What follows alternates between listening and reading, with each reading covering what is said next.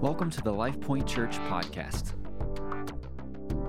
So the Lord led us to do a series on the 10 Commandments. And so we are in, actually this is week number 7. So counting this morning, there's 4 weeks. We're in the home stretch. So hopefully you've been gaining something good over the last few weeks. We do appreciate all the good feedback on the messages. And so we learned that in the book of Exodus, it's the story of God's people who were in bondage for just under 500 years. And God miraculously led them out of Egypt, and God was taking them into the what? Into the promised land, the land of Canaan. And so along the way, God took them into the wilderness to get to the promised land. So if you are maybe feeling like you're in a little bit of a wilderness season, guess what? You're probably there because there's some promises on the other side of it, right? But God never intended them to spend a whole generation in the wilderness. But God brings them to the wilderness in Sinai. While they're there, God calls Moses up to Mount Sinai.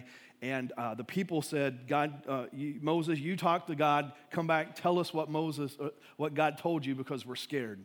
And Moses said, you don't have to fear God. He's only speaking to us to keep us from sin, to keep us living a blessed life, to live above failure. And so Moses goes up on Mount Sinai for 40 days, and he comes back with what the Bible said are the 10 words or the 10 commandments that he brings to his people. And once again, these are commandments that are given to us to help us live above sin, to help us live a blessed life. And I keep saying this, but it's important. God didn't give them the 10 Commandments while they were in Egypt, but because it was his delivering hand. It wasn't them obeying some laws that freed them. It was the delivering power of God. It's the same thing in our lives. Romans says this, that we were slaves to sin, and it wasn't our obedience that brought us out of that. It was the hand of Jesus. It was the work of Jesus. Amen? And so these principles are what I call life-giving principles that God gave, and even though they were Old Testament and they were all the way back in the book of Exodus, they're still valid for us today.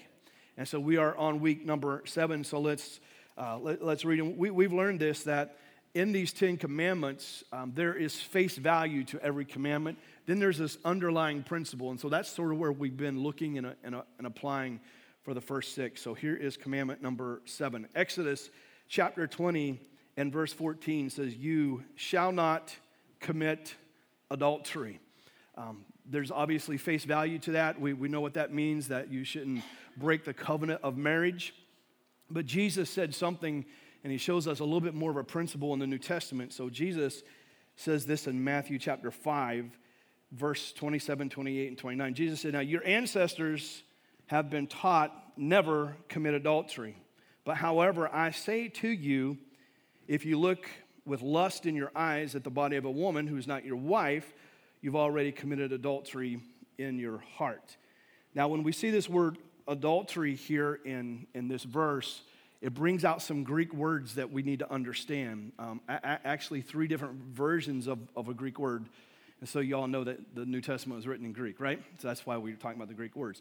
So the first word gives us this idea.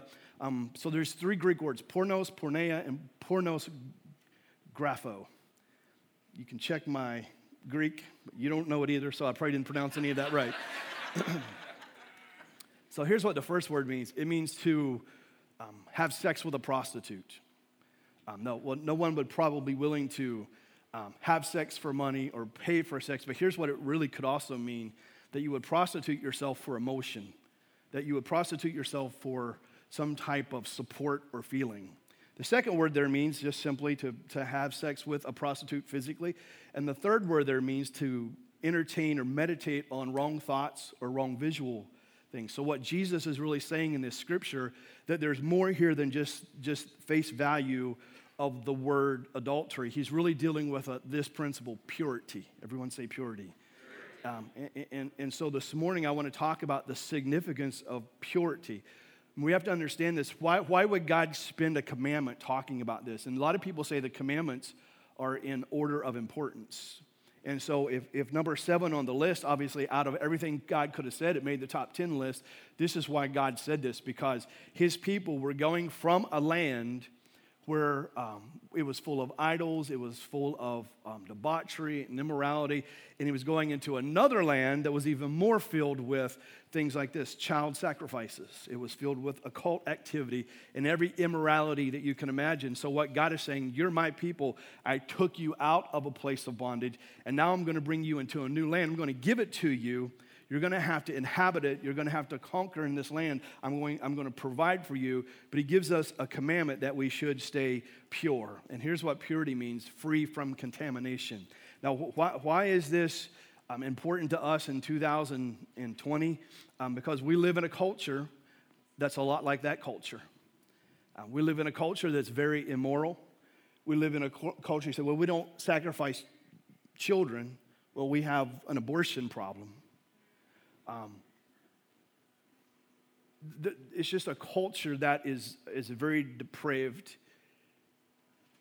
very evil, and very immoral, just like today. And so I think God would say the same thing to us that he said to them entering the promised land.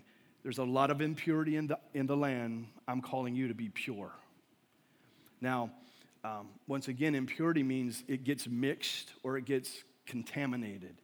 And so whenever you see words in the Bible like thou shalt not, there's this immediate thing that happens in our hearts, in our minds.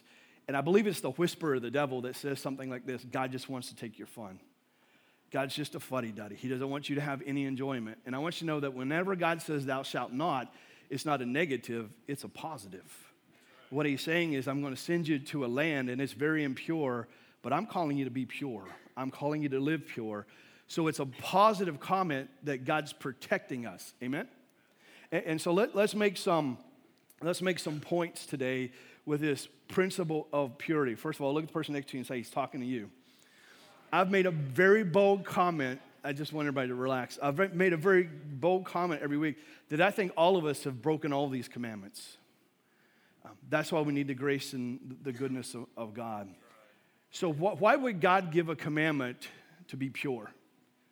Because they're going into a very impure culture. So here's the first point I would say. This is why: because impurity damages. So impurity damages. I'm going to read you a couple scriptures, and they're a little bit wordy, so just stick with me for a moment. Because God knew about the impurity in the culture, and he knew the reason why he said, thou shalt not commit adultery, or thou shalt not live impure, is because he knew that it brought damage into their lives. Proverbs chapter 5 says this: My son, share your love with your wife alone. Drink from her well of pleasure and not from any other. Why would you have sex with a stranger or with anyone other than her? Reserve this pleasure for you and her alone and not with another. Your sex life will be blessed as you take joy and pleasure in the wife of your youth. Let her breast be your satisfaction and her embrace intoxicate you at all times. Be continually delighted and ravished with her love. My son, why would you be exhilarated with an adulteress? By embracing a woman who is not yours. Verse 21. For God sees everything you do, and his eyes are wide open as he observes every single habit you have. How about that? God sees it all. Verse 22. So beware that your sins don't overtake you, and the scars in your own conscience become ropes that tie you up. Those who choose wickedness die for lack of self-control. Now look at the end of this verse. For their foolish ways lead them astray. They carry them away as a hostage. I like this. It says they're kidnapped captives, robbed of destiny. Impurity damages. God knows that. It damages our destiny. It damages our hopes. It leads us captive. And what God was saying is, I brought you out of captivity and I brought you out of bondage. Don't get back in it. I have freed you from it. Don't allow yourselves to come back under it. Proverbs chapter 6 goes on and it says this, that when we're impure, we heap fire into our own laps. And it says, how can you think you can reap fire in your own laps and not get burned? And so here's how impurity works in our lives. It's conceived in the thought realm. Thoughts turn into desires, desires turn into lusts, and lust turns into sin. And so, but it brings damage into our lives. So let's go to the New Testament, 1 Corinthians chapter 6, show you where we'll bring out some of these points. Verse 9, chapter 6. Once again, a few verses here. Surely you must know that people who practice evil can't possess God's kingdom realm. So stop being deceived. People who continue to engage in sexual immorality, adultery, sexual perversion, homosexuality, fraud, greed, drunkenness, verbal abuse, or extortion, these will not inherit God's kingdom realm. Now, let me stop here. The language in the Bible says you will not inherit the kingdom of God. It doesn't say the kingdom of heaven. So what it's saying here is you can be on your way to heaven and miss out on all the kingdom power, all the kingdom blessings, and all the kingdom purposes by certain things that we may allow in our lives. So y'all with me? So where am I at? Verse 11. So it's true that some of you once lived that lifestyle, but now you've been purified from sin. You've been made holy. You've been given a perfect standing before God, all because of the power of the name of Jesus, the Messiah, and through our union with the Spirit of our God. Verse 12. It's also true that our freedom allows us to do what? Anything, but that doesn't mean that everything we do is good for us. I'm free to do as I choose, but I choose to never be enslaved to anything. Some have said, I eat to live and I live to eat, but God will do away with all of it. The body was not created for illicit sex, but it was created to what? Serve and worship Jesus, who can fill the body with himself. Verse 14.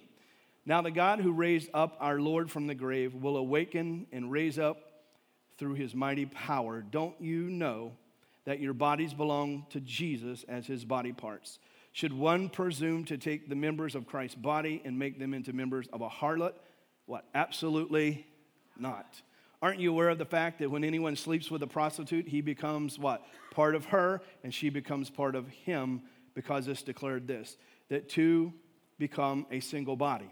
But the one who joins himself to the Lord is mingled in one spirit with him. This is why you must keep running away. What's it say? Running, not flirting with, but what? Running away from immorality or impurity. Now look what it says. Every other sin is outside of the body, but immorality involves sinning in what? Against yourself. Verse 19, have you forgotten that your body is the temple of the Holy Spirit who lives in you?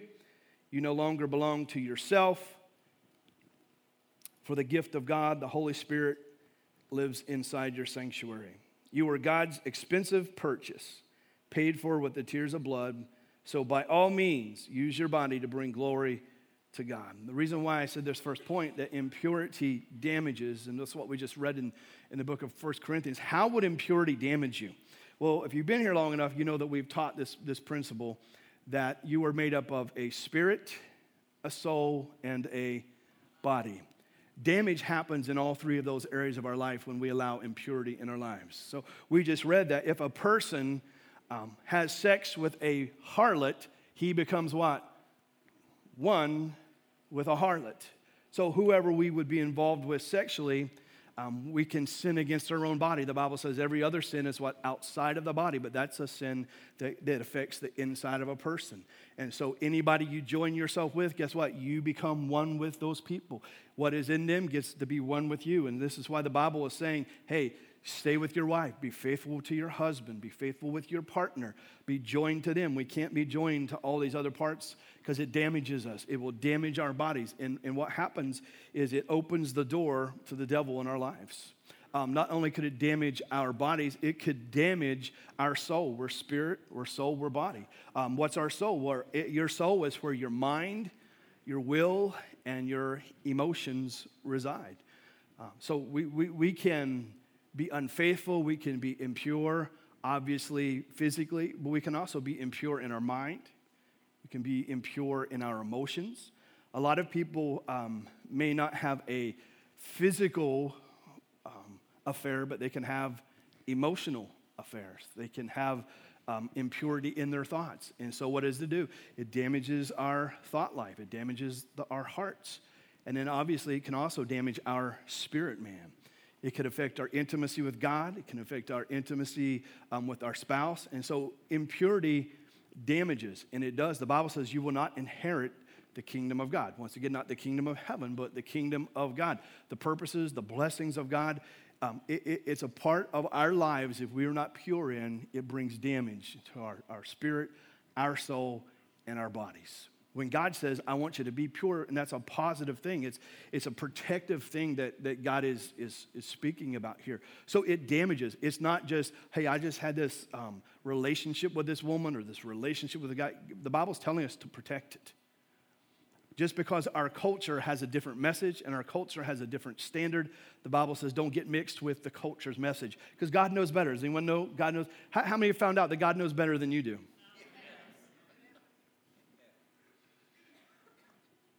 And so we had this message here, and this is really what God was getting at, was to remain pure, because impurity will damage, and it causes all kinds of damage.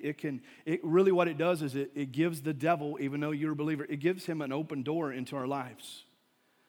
If we are watching things we shouldn't, if we are hearing things we shouldn't, if we're entertaining relationships the wrong way that we shouldn't, it does open the door to the devil. And he can bring destruction into our life. It creates soul ties in our emotions. It creates soul ties with a person that we come into union with.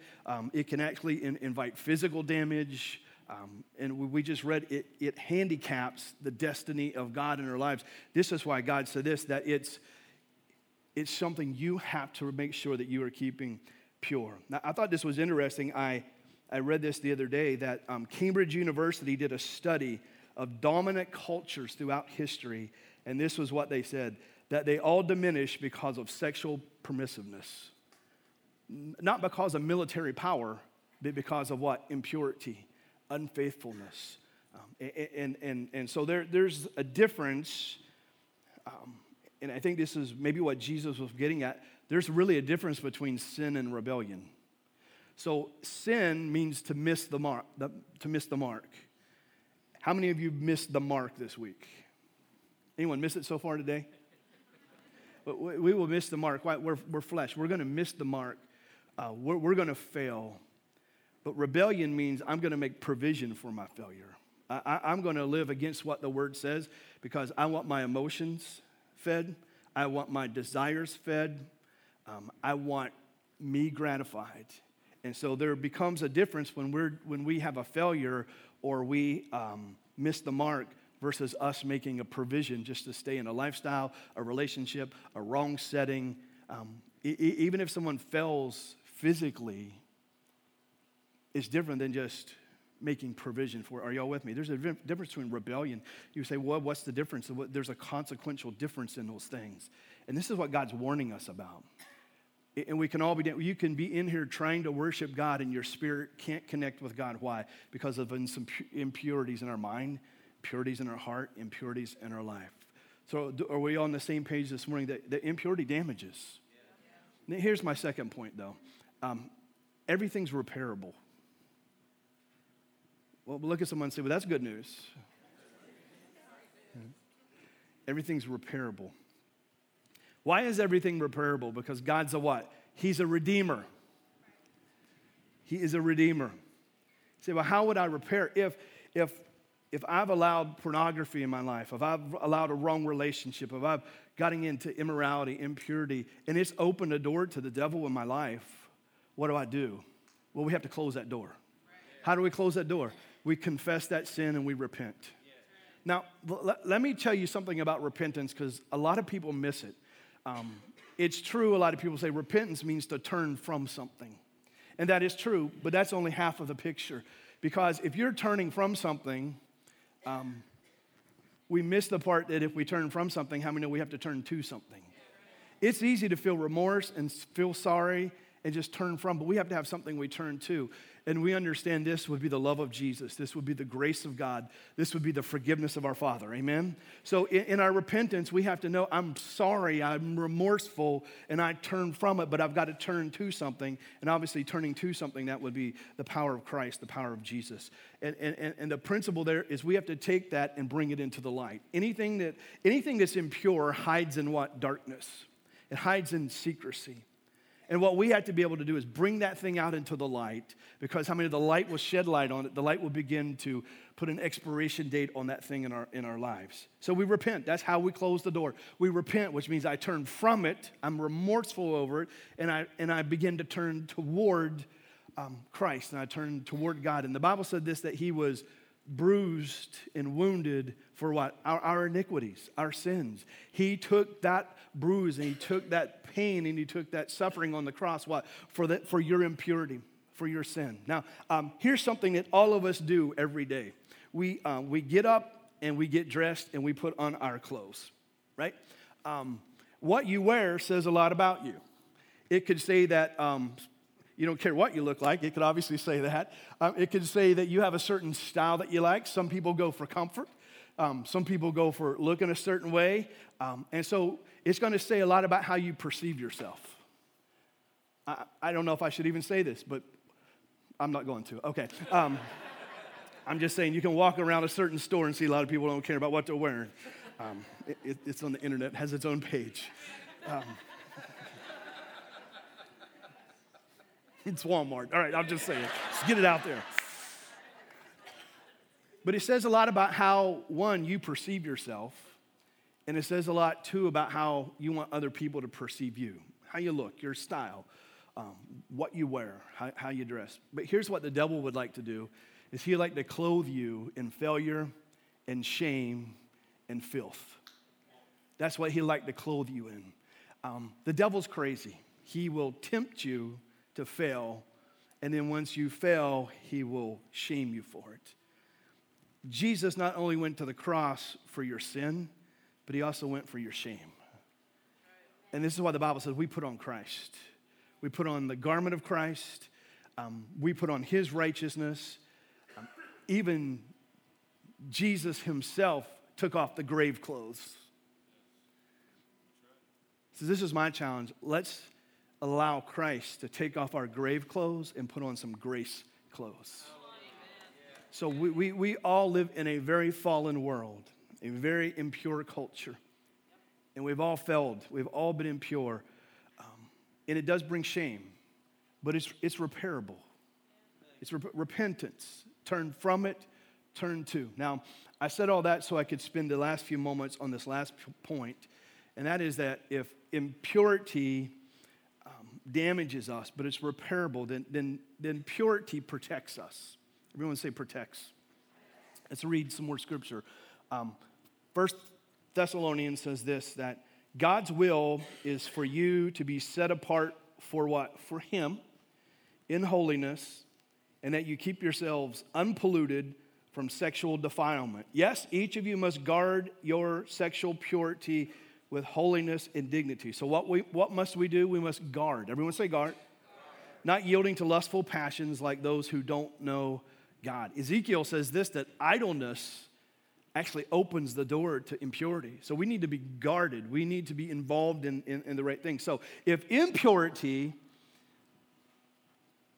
is to be defiled, purity means to remain undefiled. And look what Romans says, chapter 13 says, put on the Lord Jesus. Remember I said a moment ago, what do you clothe yourselves with? You put on the Lord Jesus. That means clothe yourself with Christ. Look what it says, make no what? Provision for your flesh so you don't fulfill its lusts. In other words, stop thinking about how you can gratify those lusts. So a few months ago, I was just in my own private time, just doing some studying, and I came up with this, and I actually told my wife, she goes, I think that's for you to preach sometime. I said, well, we'll just see whenever that time is. So let me close today and spend a few moments with, and don't take closing real literal because I still have a few moments, but how do you get an A in purity? How do you get an A in purity? And so I feel like God gave these sort of 5 things. They all start with the letter A. That's where I got getting an A in purity. I was a youth pastor for 16 years. Everything has points and letters. And so I will say this to you, that I do not think you can stay pure in our culture. I don't think our minds can, our hearts can, our thoughts can, our actions can without the power of Jesus. Because we have to know this. This isn't in the notes, but you should write this down. Don't trust your flesh, trust Christ. But there are some things I believe we can do to begin to protect ourselves. So if I was going to say to you, if you will power and you will your character, you'll stay pure. Well, you can for a while, but we're still all flesh. And we can get impure in our thoughts. We can get impure in our emotions. We can get impure in our actions. our desires. We just live in an impure world, right? So I want to give you these 5 things. They all start with the letter A. There are 5 words that I believe if we can practice these things, it will help us stay pure. Anyone want to stay pure? So what I've tried to share with you for the first few moments is that impurity really damages. It's repairable. But the reason why God said stay pure is so we can stay protected. So what would stay protected? Well, our bodies would stay protected. Our emotions would stay protected. Our spirits would stay protected. And so here we go. The first one is acknowledge. Everyone say acknowledge. I do think it's really important and it's really proper that if you know that you have an area of your life where there's some impurity, that you would find someone that you could acknowledge it to. Acknowledge it to your spouse. If you're a single person, find someone of the same gender that you can share it with. And if something is shared with you, be helpful, be full of grace. Be loving, be forgiving, be helpful. One thing that the church is really bad at sometimes is to judge people and point fingers and cut people off. Now we don't like the sin, but we got to love the person. We got to help the person. Because the moment we start pointing fingers and judging, we understand that we could fall too. But it is real important to what? To just acknowledge it. Here's why. I said this a moment ago. But if we can take something and confess it and repent of it and bring it out of the darkness and bring it into the open, guess what we can do? We can begin to defeat its power. If something is going on in your thoughts, don't wait before your thoughts turn into an action. Go to somebody. Go to your spouse. Go to a friend. Go to someone and say, man, I am struggling with an area. I'm struggling with some impure thoughts. I'm struggling with some impure actions. I've been dealing with it. I've dealt with it for years, or it's come at me. It could be an attack. It could be a habit, whatever it is. How many know it's real important that we could just do what? Acknowledge it. Stop concealing it. Stop hiding it. Bring it out into the open that someone can love on you, pray with you, help you, stand with you. It just takes away the power when something's in darkness. You probably heard me say this before, but if you're well, let's just say this, okay? So I thought we had a pretty good basketball team at the university this year. Apparently, we don't know what the word offense means, but anyways, we do really good at home, but we have done horrible on the road. I mean, we are losing to teams we shouldn't lose to, right? Y'all with me? So there's something to be said about the home court advantage. If you're in Morgantown and the Mountaineers out with his musket and the fans are cheering, let's go Mountaineers, there's this home crowd environment, there's this home crowd advantage that you get. Any team in the sports world, they play all season to get to the playoffs to have what? Home field advantage. There's just an advantage of being in the comfort of your field, your turf, your court, your fans. There's just a different environment. Now listen to me.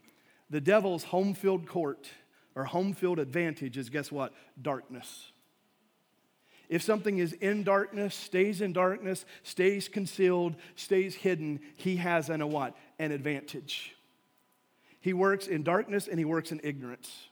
So if we take something and we bring it out into the light, he loses his what? Home field advantage. He loses his home turf. He loses his environment. He loses his atmosphere. He loses his fans. He loses that atmosphere that he has an advantage over your life. But if we bring it out into the open and we confess it, we repent it, we tell somebody, guess what it does? It diminishes that power. It diminishes the power of secrecy. It destroys the power of hiding something. You stop concealing it. It gets open and God can start to heal you. God can start to deliver you. God can start to free you. Now, that's easy for me to get up here and say, but there's got to be somebody that we can go to and say, hey, I'm dealing with this. Because I want you to look around. If anybody can identify anybody in this room that's perfect, we'll just go ahead and let you leave because you don't really need this message. But there's no one in here that's perfect. Now, we all sin. Sometimes we just sin differently. But there's this power of acknowledge. Everyone say acknowledge. The second one is a little bit like this, and it's the word accountable. If we're going to acknowledge it, the best thing we can do then is to be what? Accountable to somebody. Now, accountable means this, that we can create some boundaries. We can create some guards in our life that will keep us from falling to those impurities. So for example, let's just talk practical for just a moment. I would say in our lives, there are some boundaries we need to put up about things that we let before our eyes. Obviously, that could be pornography, that could be certain movies, that could be certain things that we allow ourselves to see that we need to put some boundaries up. Man, most of us are like, we like to push the limits. That can be a fun thing, right? My wife says, you're just about adventure all the time. You always want to push the limits, the speed limits, the lines in the sand. I'm just one of those guys. But how many know it's smarter not to push the boundaries? It's smarter to know where those boundaries are. Things that we could see. How about this? Things that we could hear. There is some music. Don't play with some of that music. There is a message in some movies. There's a message in some music. And it just, you put a beat to it. Whatever the beat is. There's a message with it, and what happens is we cannot continually digest those messages and those images and think that it will not affect us. I don't care how much of a spiritual giant you are, because we will win or we will lose the battle in our thought realm. And sometimes we need help and we need accountability in our thought life. Not just with God. Let me say this to you. This is a bold statement. Please understand me. Don't walk out of here misunderstanding me. But if God could have just done it by himself with you, you'd already just been okay. What I'm saying is you need God and you need somebody else. When God helps you, he helps you through people. Now, don't leave yet. I'm not saying God doesn't have the power. I'm just saying God works through people. He will work through your spouse. He will work through your BFF. He will work through a guy that you have an accountability with or a lady friend that you have an accountability. He will work through those people to help you. Amen? But sometimes we just need to set some boundaries. Why would we set boundaries? Because we can't trust ourselves. Like I said, don't trust your flesh. Trust Christ. But sometimes we just got to be sort of practical. In your marriage, how about this? I'll just use this as an example because I love you guys. I love our team. And a few months back, I just taught our team. I said, you know what? Here's some things we're not going to have in our church. If you're a guy and you have to meet with a female, don't shut your door. I said, if you're a married guy, don't be leaving and driving with a single girl. I don't care if it's the Burger King or back. And I know everybody looked at me like, oh, come on. But what am I saying? Trust Christ. Don't trust your flesh. Don't put yourself in a bad place. Put up some guards. Your wife, your husband should be able to see your phone. Amen? Are y'all with me? Put up some guards. Be accountable. All right, so acknowledge, be accountable. Here's the next one. Abide. Everyone say abide. Here's why I say abide, because in 1 John chapter 3, it says this, if you abide in him, you won't miss the mark. That's what it says. So what's sin? Missing the mark. What could keep you and me from missing the mark?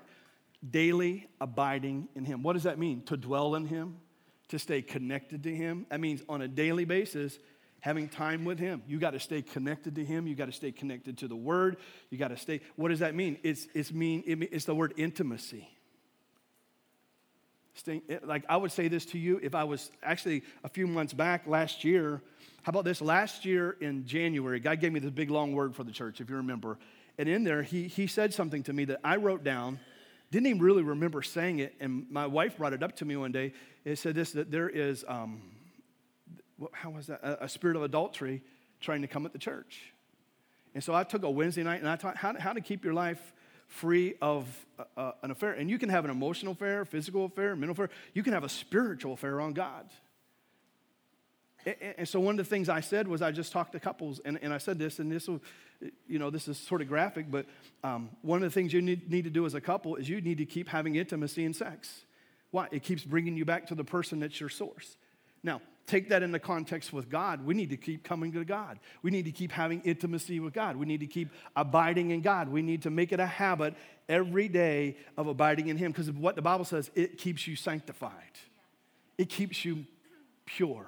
It keeps you from sin. So isn't it cool? God would say, here's how you stay out of sin. You keep abiding in me. You keep abiding in my power. You keep abiding in my words. You keep coming to me. You keep worshiping me. I promise you this, if you keep worshiping him and abiding in him, you won't have time for some of the other things that could derail you or damage you.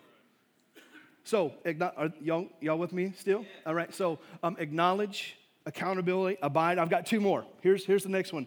Alert. Everyone say alert. So when I say alert, the Bible says a couple things to us. It says that we need to be aware and vigilant that there's an enemy out there, and he's what? Roaring, looking for someone to what? Damage or devour. Another place the Bible says, so put on the full armor of God. Put on your righteousness. Put on the truth of the gospel. Put on the words of Jesus. And the Bible says it will keep you from falling to the wiles of the devil, right? We don't use the word wiles. Here's what the word wiles means. It means methods, right? Here's a better way of saying it. We need to be alert to the methods or the roads that the devil takes to get to our mind. There are certain roads the devil keeps taking to get into your mind and to get into your thoughts and getting to your desires. And the Bible said we need to be vigilant and we need to watch his methods. Here's what I mean by that. There are certain methods. Now, God's all-knowing, amen? The devil's not all-knowing. He is not all-knowing. God's all-knowing. But what the devil does, he does counterfeit everything that God has created. So if God himself knows all things, the devil doesn't. So what the devil does is he keeps coming at you. He's not a mastermind, but he will figure out what works in your life. He'll figure out the habits in your life. He'll figure out the weaknesses in your life, and he'll keep coming down those same roads, those same methods to get at you, to get at your emotions, to get at your thoughts, to get at your heart, to get you to fall into impurity. And he's good at what he does. That's why we need to be alert. What is it that creates that weakness in your life? What is it that might have been that habit in your life? What was it that will sidetrack you? Know those wiles. Know his record at getting you and be vigilant against his tactics and know what your weaknesses are. And here's the last one. Active. Everyone say active. So here's what I've said to you. Acknowledge to somebody that maybe you have some struggles, some failures. Be accountable. Abide in him daily, be alert, and be active. And here's what I mean by active. Actively meditate on the words of Jesus. Now, when you hear the Bible talking about eating the Word of God and meditating on the Word of God, to a Jewish person, this is, they would understand that this is when we meditate on the Word of God. I wrote this little side note down. There are 4 times we're supposed to meditate on the words of Jesus. Every morning, we're supposed to meditate on the words of Jesus. In the morning, when you're waking, meditate on the words of Jesus. At nighttime, when you're sleeping, meditate on the words of Jesus. Just let me throw this in there. It might be really, really important, the first thing that hits your ears and eyes in the morning. And it might be really, really important, the last thing that hits your mind and ears before you go off to sleepy town. Because you will meditate on that at night. Maybe what you watched or heard before you dozed off could torment you all night. It will affect your spirit and it will affect your thoughts as you sleep. Those two are kind of given, but how about this? We're supposed to meditate on the Word of God in our down times. That means when you're relaxing, when you're kicking back. Now, not that you can never just kick back and relax, but here's why they would say that. Because it's in your idle times and your down times that you could get weak and you might be open against an attack. Your mind might be open against a wile of the devil. Morning, night, down times, and then I thought this was interesting, when you're traveling. And what that would really mean to us is just times that you're being really thoughtful. You ever just been driving down the road in the car?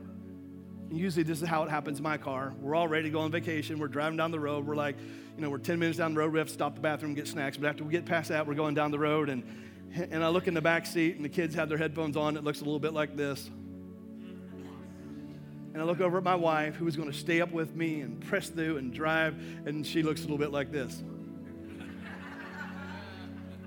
So what do you do for the next 6 hours? You think. You just think. Sometimes, if you're like me, my wife's like, what do you think? And I'm like, nothing. See, guys have an anointing. We can think about nothing. Women, you can't do that. I'm sorry, but we can think. Are you guys with me? Have you ever wasted what do you think about? And you're like, nothing. No, really, what are you thinking? I'm honest. I'm not thinking about anything right now. if I said that to her way thinking about nothing. I'm like, you're not being honest with me because you can't do that.